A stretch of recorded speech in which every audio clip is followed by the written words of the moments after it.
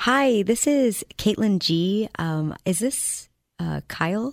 Oh, hi. Hey, Caitlin. Hi, sorry. I just wanted to call you because I realized that I'm coming in tomorrow, but I didn't actually send you my portfolio. I'm sorry about that.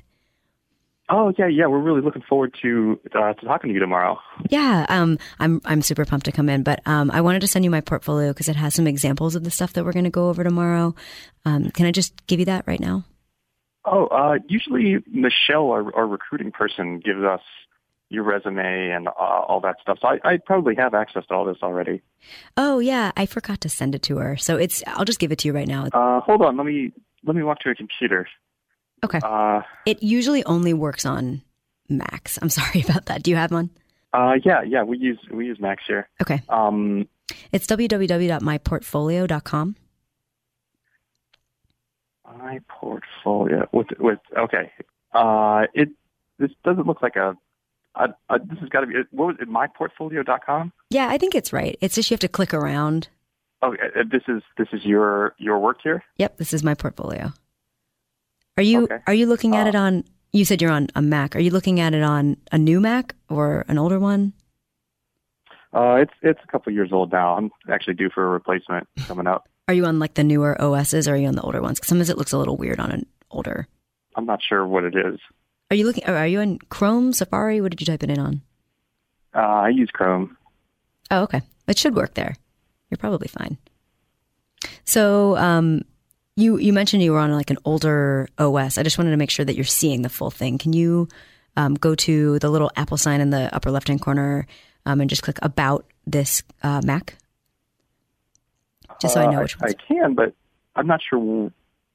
I see it. I don't think I'm supposed to give exactly the version that I'm on. Oh, yeah, no worries. I just wanted to make sure you had everything you needed, but I'll be in tomorrow, so I'll see you then. Okay.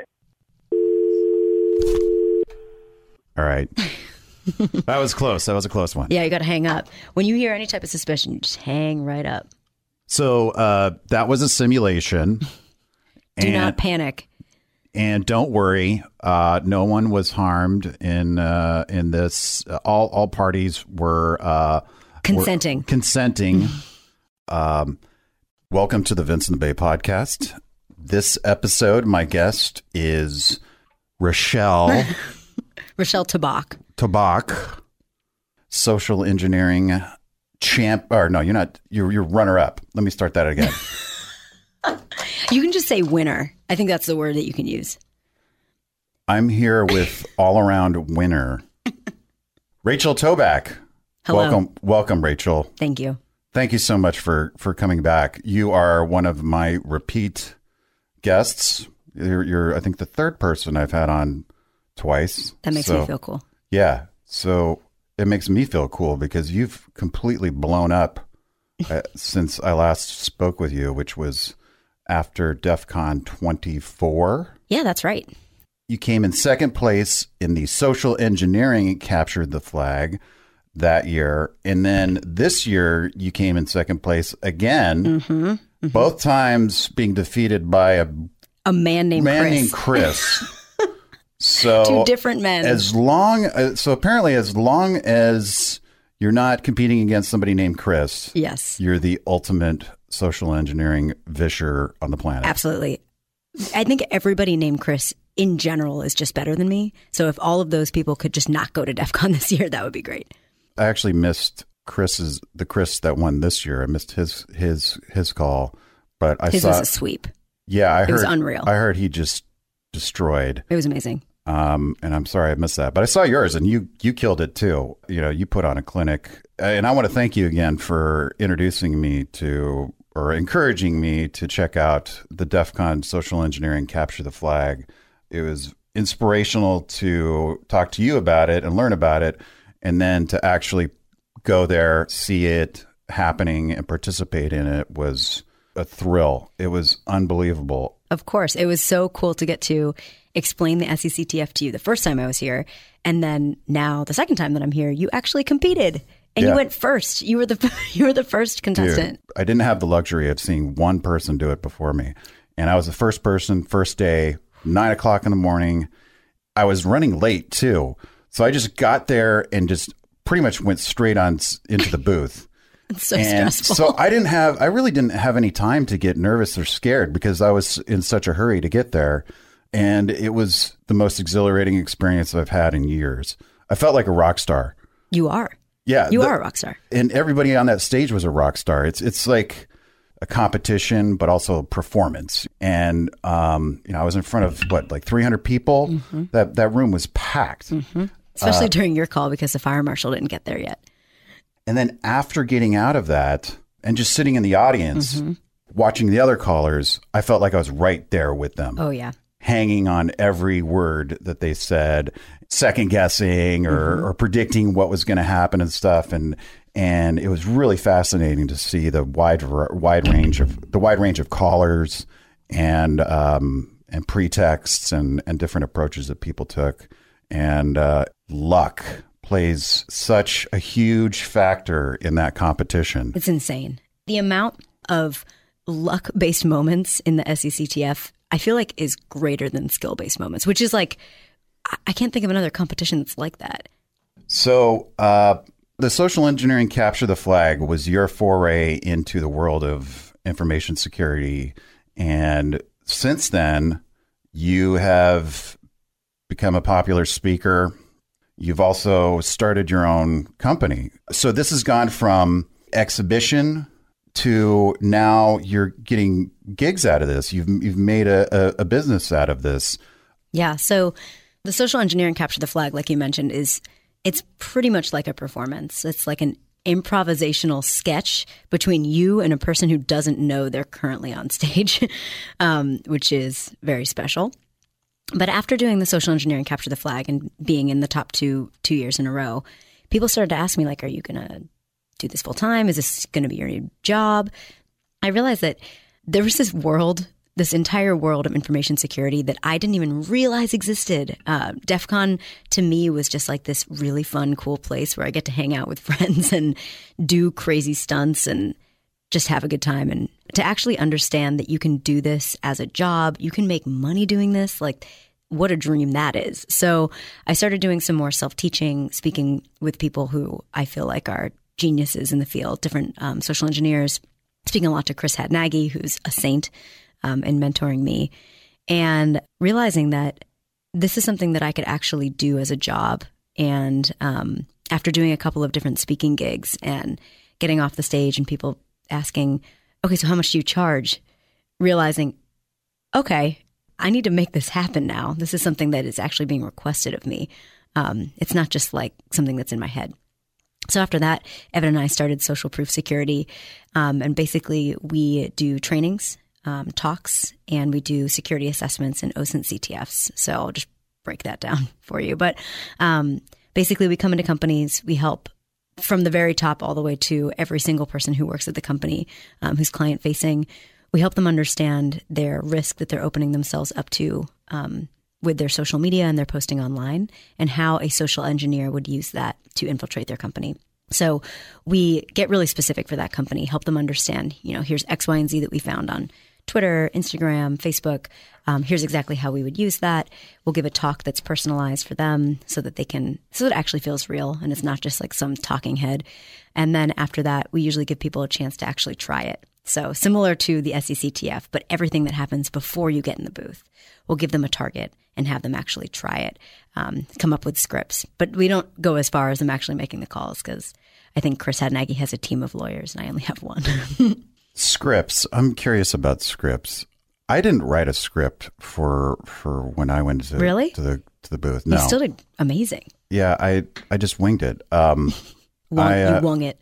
Well, I mean, I came up with pretexts. Like one of the pretext that I thought was going to work failed miserably. Which one? I was calling as an event coordinator from the Vancouver office who was looking to do an event at the main headquarters, which happened to be in Santa Clara. So I thought, all right, I'm going to try to connect with the events coordinator there and see if I can get information and stuff. One events coordinator to another. Exactly. Okay. Got it. And I also thought that I was going to be able to just work the receptionist. I thought that's going to be my entry point.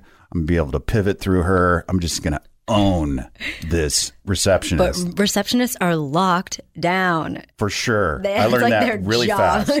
Yeah. So I got shut down pretty much right away. It's horrible. Yeah. You cannot go through that. Yeah. So I learned that the hard way. And so that pretext got shut down really fast.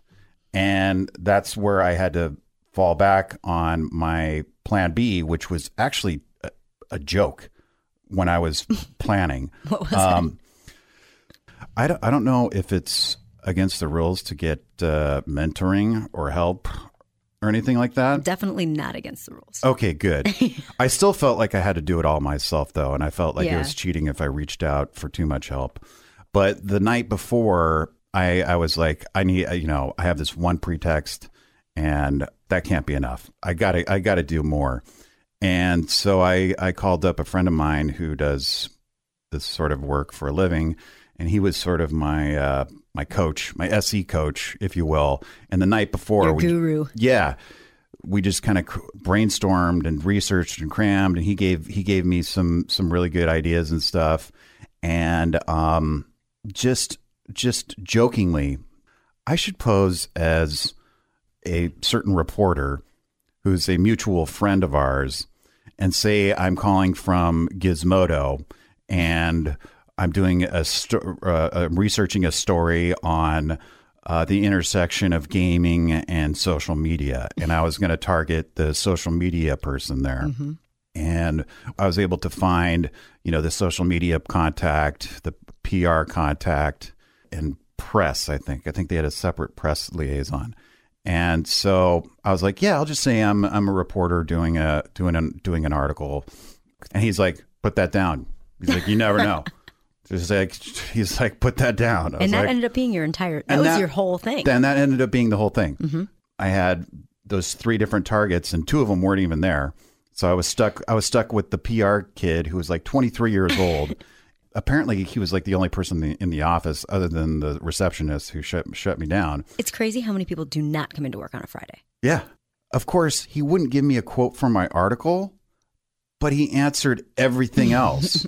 And I did the, oh man, my computer's freezing up on me. I hate Windows 10. Are you guys working on Windows 10? I did that reciprocity. The reciprocity, the building the rapport. And for me, it was a matter of just kind of like falling back on what I know, which is this: interviewing people, journalism. Yeah. And so just straight chatting. Yeah. So I got into a comfort zone. But the problem with that, though, is at a certain point, I sort of had them in the palm of my hand, and I got complacent. I was just kind of like, just happy I had somebody on the line to talk to. And then, so do you have a dog? And, I felt like I could ask him what his social security number was, and he would have told me. Had Nagy would have not been pleased if you. No, of course I wouldn't have done that. But I just completely spaced and forgot to give him ask him to go to the website. Oh, yeah. The URL. Yeah. One of the biggest flag 26 points. Yeah, 26 points. Biggest flag is getting the target to go to a fake URL. And I just spaced out on that. And that was 26 points I could have got. And that's where scripts come in. Thank you. Yep. So take me through like a typical script of yours with just like one pretext. Okay. Let's see. I do not like to go through help desks because they have a script, and I want to get people who are not trained to answer my questions. So I'll go through somebody who's client facing, like office managers or hiring managers.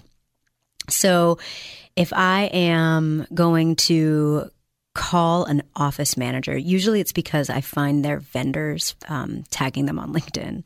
So it'll be like for our gaming company this year that I had, this vendor who built or designed their lobby. They post all these pictures inside the lobby of what their entry points look like, what their badge scanners look like, and posted a picture with the office manager, like our BFF, and tagged the office manager, right? So now I can pose as the vendor calling the office manager to get more information. So an example would be, ring, ring, ring. I would be like, hey, this is Scoobity Beep Bop with, I don't know, Lobbies Unlimited. We just want to confirm a couple of pieces because we're going to be working the next couple of weeks and making sure that we have your design set up because we saw this on LinkedIn, of course. I want to make sure that I have everything I need to do the Wi-Fi so that I don't have to call you early in the morning. So can you just give me your Wi-Fi information? Okay, what's the password for that? And then, when we're there, we want to make sure that we can talk with other people. So can you give me the phone number for X, Y, and Z? And can you give me the email address for X, Y, and Z? And now we have the format for email address, and maybe we know what the phone tree might look like, and we can get some other people that we're going to call from there. And then when we were there last time, our computers just would not connect to the network. I think it's because we're on Windows. Are you guys on Windows too? Oh, okay. No, let's try and we'll bring our other machines so that we work better when we're there. What operating system do you think we should use? What version works best for you guys? And just go down the line from software from there, under the pretext of we want to make sure that when we're building things for you, that it just works and I don't have to contact you and bother you in the middle of the night, something like that. When you're establishing these pretexts, I know I think you said for this past year's Capture the Flag, you had something like 25 scripts. Oh no, I had 30 different phone numbers that I could call, but I had 7 pretexts. So 7 individual scripts. 7 scripts and 30 numbers. Mm-hmm. So how many hours do you think you put into establishing all that and getting those? If I say over 100, it makes me sound crazy, so I'll just stick with 100. But it showed in your call. You were just, it was like almost robotic. You had the system down, and it was, the one pretext you had was a mix up in the PBX system. You pretended like your phone accidentally called somebody else's phone. Switch that, reverse it.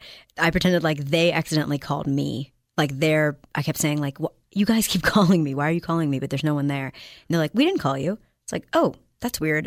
Our boss over in the other headquarters wanted me to log this. So let me go through and log all the information. It didn't work, but it's a memorable pretext.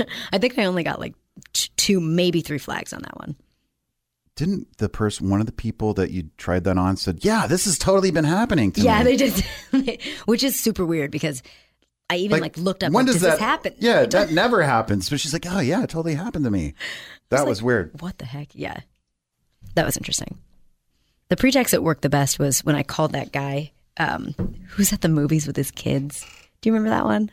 No. I felt like such a bad person, but it worked, and it was down to the wire. It was like the last 5 minutes, and we got down to like the last 30 seconds. And I'm just like, he's like, I'm so sorry. I really do have to go. The movie's about to start. And I'm like, oh, one last thing. He's helping me troubleshoot something, right? I'm pretending to be a client. And he's like, all right, that's it. That's all I can help you with. I'm so sorry. And I'm like, one last thing, this piece of information. And he gives it to me. And then I hear da, da, da, da, like the Fox, whatever. Yeah. Movie thing starting. So that's I felt awesome. bad, but that one did work. This displays the human condition really well. People want to help other people. It's like instinctual.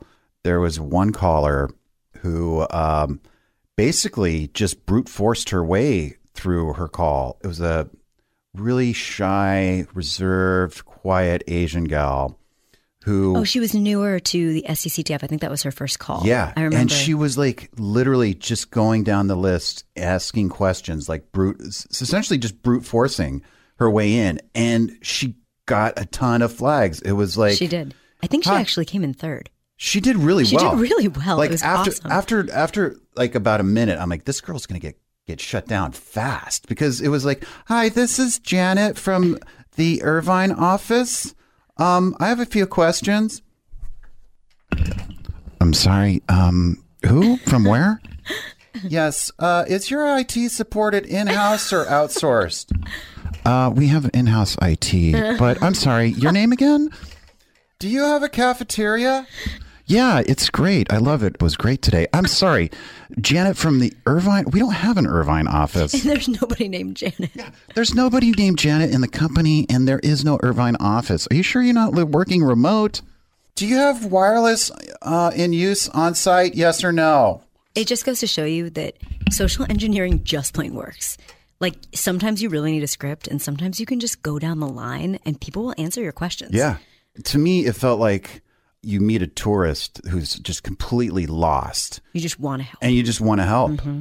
And the woman in this case was questioning the legitimacy of the call from the beginning. Yeah. But she kept giving her information. I remember that. And it came to a point where this girl's awkwardness became like endearing. She kind of just kept going with it and helping her out like she was a lost tourist. It's a part of your pretext at that point. You really are living who you say you are, you know? So whether or not that was her real personality or she was putting on a show, like she crushed doesn't matter. it. Doesn't matter. She she crushed it. And compared to like say there were other people who had amazing pretexts and they just couldn't get anybody on the phone. So with the capture of the flag itself, there's so many variables. Just the fact that I got somebody on the line. Just you getting into that box is a win. Yeah. Just getting up there. Yeah. It's such an adrenaline rush. And by the way, what operating system do you use on your computer? No. All right. I was thinking like, how do you vish a visher? Oh yeah. I mean, you can. That should be like a whole nother competition. That's a whole other competition. Any human being is susceptible to social engineering. There's no person on the planet who couldn't be social engineered. It just takes the right time, the right place, the right pretext. So do you do physical pen testing too? I can neither confirm nor deny. Okay. So I'll take that as a yes. Tell me about WISP. WISP, Women in Security and Privacy. Yeah. That is an awesome nonprofit that I'm a part of. Basically, we help bring parity to the security and privacy fields, and we help advance women in those fields. So we do things like trainings, education, mentorship. We make sure that people have the resources they need so that they can advance in those fields. And it's amazing. And I just became the chair of the board. Congratulations. Thank you. So, are you going to do Capture the Flag again this year? Yes. I'm going to definitely do it this year. I might see if I can do a talk at DEF CON. I don't know. I'm going to see. You should. You think I should? Yeah, absolutely. I don't even think that's a question. What are some just very basic measures that people can take to protect themselves against evil social engineers such as yourself? Such as myself, right. I think the simplest thing that somebody could do to make themselves less of a target, because social engineers are going to pick the targets that they have the most information on, right? So if I'm going to try and figure out somebody who I'm going to phish or vish, I need their phone number and I need their email address, right? So at the very least, don't publicly post those things. Don't link those to your Facebook. Don't post those things on your Snapchat, your Instagram, your Twitter, if you can help it. And if you do, then just be aware that they might use that, right? They might call you, they might email you. So just don't click on links. Don't tell people information on the phone if you didn't call them first, those types of things. And then in terms of your social media, if you can make it private, make it private. Obviously, I think you and me both don't have private Twitters, right? It's one of those things where you have to take calculated risks. So if you're okay with people chatting with you on Twitter, then you're just going to have to be politely paranoid on Twitter. It's one of those things. People will be like, hey, Rachel, check out this awesome blog that I just posted. And I'm like, that sounds great, but no, tell me about your blog, right? I'm not going to click that link. It's just never going to happen. So that sometimes makes communication a little awkward on social media, but it's one of those things where you just have to have a limit. And don't post pictures of your workstation. You know, if you're going to post a picture of your house, make sure your address isn't clearly there. You want to not post, like on Instagram, you can tag things to locations. You can do this on Twitter, Facebook too. Turn that off. Right? You don't need to use geolocation services. We just heard about this with Strava, with individuals who have sensitive data. The thing about these types of situations, though, is that those companies, they have an opt-out policy, right? When it comes to using Twitter, Instagram, Facebook, you need to say, please don't show my location services. Click the X to eliminate, your location or the map of where you are. And there's an issue with that too, right? So it's not just on the users, but making sure that we can inform companies of making sure that we can I would say putting people's privacy first and making sure that we don't just put it on the user to opt out of everything. I don't think that's fair for users. I would think by now that companies would have a social media policy, like best practices. And I'm sure that some of them do, but is it a widespread thing? Is that even a thing right now? You would hope. We've seen an uptick in social engineering calls getting rejected over the years. So we know that people are becoming more aware of phishing. It's something that they talk about. Now, a social media policy, I think that's going to be a little slower, and it's also harder to enforce because people do private things on their Instagrams, Twitter, Facebook, and you're not going to have someone monitoring that 24/7. So I think it's going to take a while to get to that point where people and companies enforce or even have social media policies. That's what we're trying to help with social proof security, helping people understand what those risks are. That's the first step. And then making it relevant to them, showing, okay, here's exactly the script that I would use to get in. Here's the information that I would use from Instagram, Twitter, Facebook, obviously scrubbed. No one should get fired for not knowing that they shouldn't be posting these things, right? And then here's how you can try it so that we're not just speaking at you, but you've actually tried it and done it yourself. So you're not going to forget after you've become a hacker, quote unquote. You're not going to go back to posting that type of sensitive data. Yeah, little miniature OSINT CTFs within companies. That's a great idea. And it's also kind of gamifies things. It makes it less scary. Yeah. It's more fun. So how long has social proof security been around? It's been around for the past, since October. October? Yeah. But we've been doing a little bit of social engineering. That is 6 points. I just got 6 points. Anyway, I've heard you say that you call your foray into social engineering and the InfoSec a non-linear path. What's the linear path? Well, I always think of a linear path as like you go to school and you study this thing, and then maybe you get an internship, and then you get a job. That's like linear to me, and that's what it was that's what I always thought my life would look like. And then I realized that's absolutely not how things work, and you're gonna just do a random competition, and maybe that is now a new path for you. So yeah, it's totally different. I feel like there isn't one. Like it feels like with InfoSec, it's one of the few industries where the linear path that you described doesn't seem typical. Like I know a lot of these. I know there's true. I'm sure there are tons of people in the industry that went to school, studied, internships, the whole nine. But at least the people that I follow on Twitter that are very active and very open, they seem to have come from radically different backgrounds, and I think something like social engineering, it's just it's human nature. It's part of human nature. I think I can't speak for technical people because it's likely that maybe if you are trying to build those technical skills, you might have studied computer science, right? And then it's not as nonlinear of a path from there.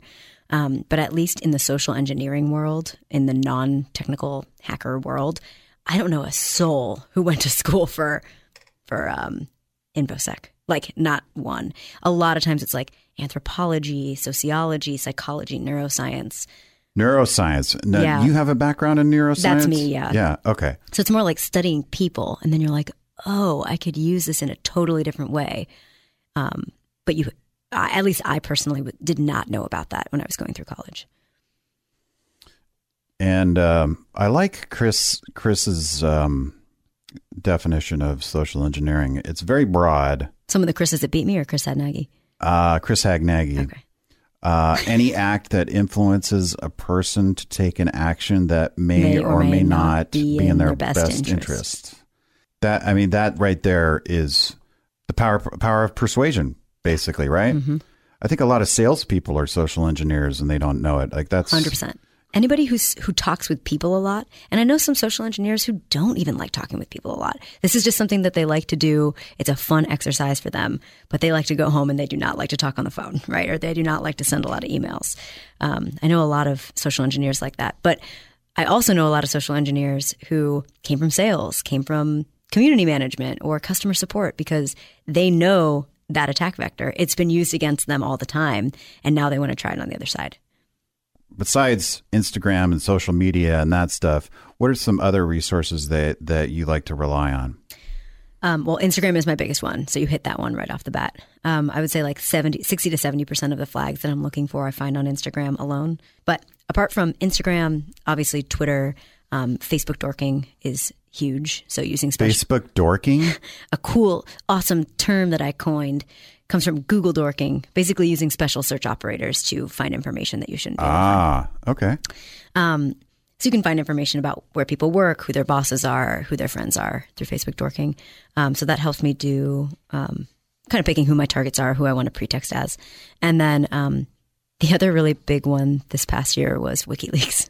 Reddit for AMAs, and you can use Maltego. For me, I've just found that social media sometimes is easier to go through. What about you? What did you use this year? What type of computer, I mean? An iMac. An iMac? Yeah. So I looked over the social engineering capture the flag report. They put a report online, and they have WikiLeaks in here. Google Maps, Shodan, loopnet.com. I hate that when websites put net or org or com in the name of the URL. Gov.gov. bgp.he.net. What the hell is that? I don't know. Look it up. Put that link in. Should go to that link. Yeah. Site block due to a security threat. Yeah. And that's why you always put links in from the social engineering report. Creepy. I'll have to visit that later on that computer. That's my burner computer. What type of burner computer do you have? It's a Dell. I'm running Kali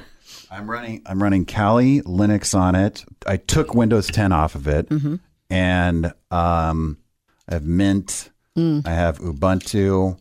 What else do you want to know? What version?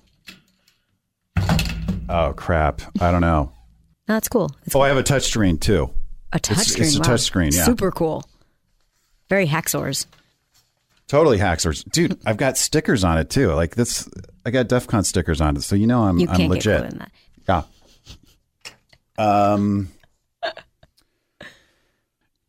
I feel like I've learned stuff from social engineering that I can apply to just daily interactions with people, and not for nefarious purposes necessarily.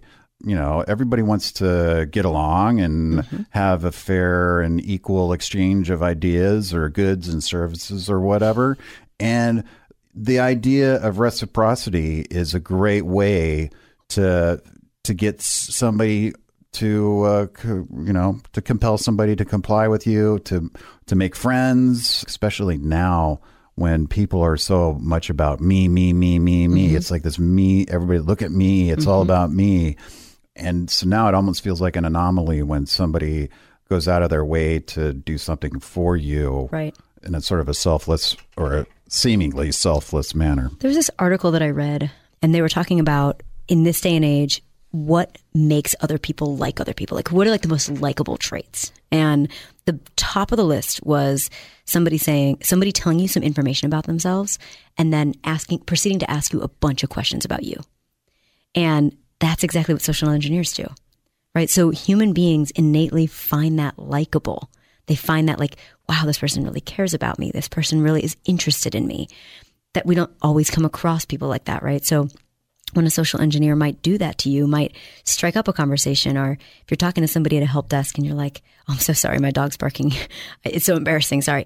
And they're like, and they have a dog, right? They're like, oh, no, don't worry about it. Like, I'm in the same boat as you, right? You offer that information and then boom, you go in and you ask all your questions. So if you can just find one thing that links you two together, people find that like a likable characteristic. And that doesn't mean that we go around manipulating human beings all day. But when you think about when you make friends, like that's exactly what you're doing.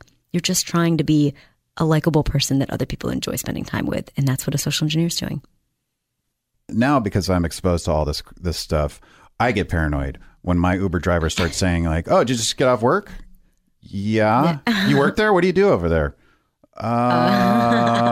Yeah, I do a thing, and it's like such a normal conversation, but yeah, it's a normal, like they're just trying to strike up small talk or whatever. And I'm automatically on guard. It's like, so, what are some reading resources that you would suggest? I know that like Kevin Mitnick has a book that everybody recommends. Are there other books or like that you would recommend people read? I would read, there is a book by Talamantes about pretexts that I would read. That one's huge. Teaches you how to do pretexts. Chris Hadnagy has, I think, 3, and I think he's working on a 4th. He'll correct me if I'm wrong. Book that goes over everything you'd ever need to know about social engineering, developing pretexts, picking targets, how to vish. I would watch a lot of YouTube videos. The Hope Conference has YouTube videos you can watch of them live vishing. Not sure how they recorded it. I think it might be because they're not in a 2-party consent state. But you can watch that, which taught me a lot. There's a lot on Peerlist that I just got involved with. It's like an open community of InfoSec IT professionals who talk about everything you'd ever need to know to compete at DEF CON or to get into the InfoSec field or privacy. Very cool. Nice. Rochelle Tobac, if people want to find your work, learn more about social proof security, where should they find you and stalk you on the internet? It is Rachel Tobac, RachelTobac on Twitter. And the website is socialproofsecurity.com. Cool. Well, Rachel Tobac, thank you so much, as always, and I look forward to talking to you again soon and seeing you at DEF CON. Can't wait. Thanks, Vince. Thanks for listening to this episode of the Vince in the Bay podcast. You can subscribe on iTunes, Google Play, and Stitcher. Check out my bloggity blog at vinceinthebay.com and hit me up on Twitter at Vince in the Bay. Until next time, ciao.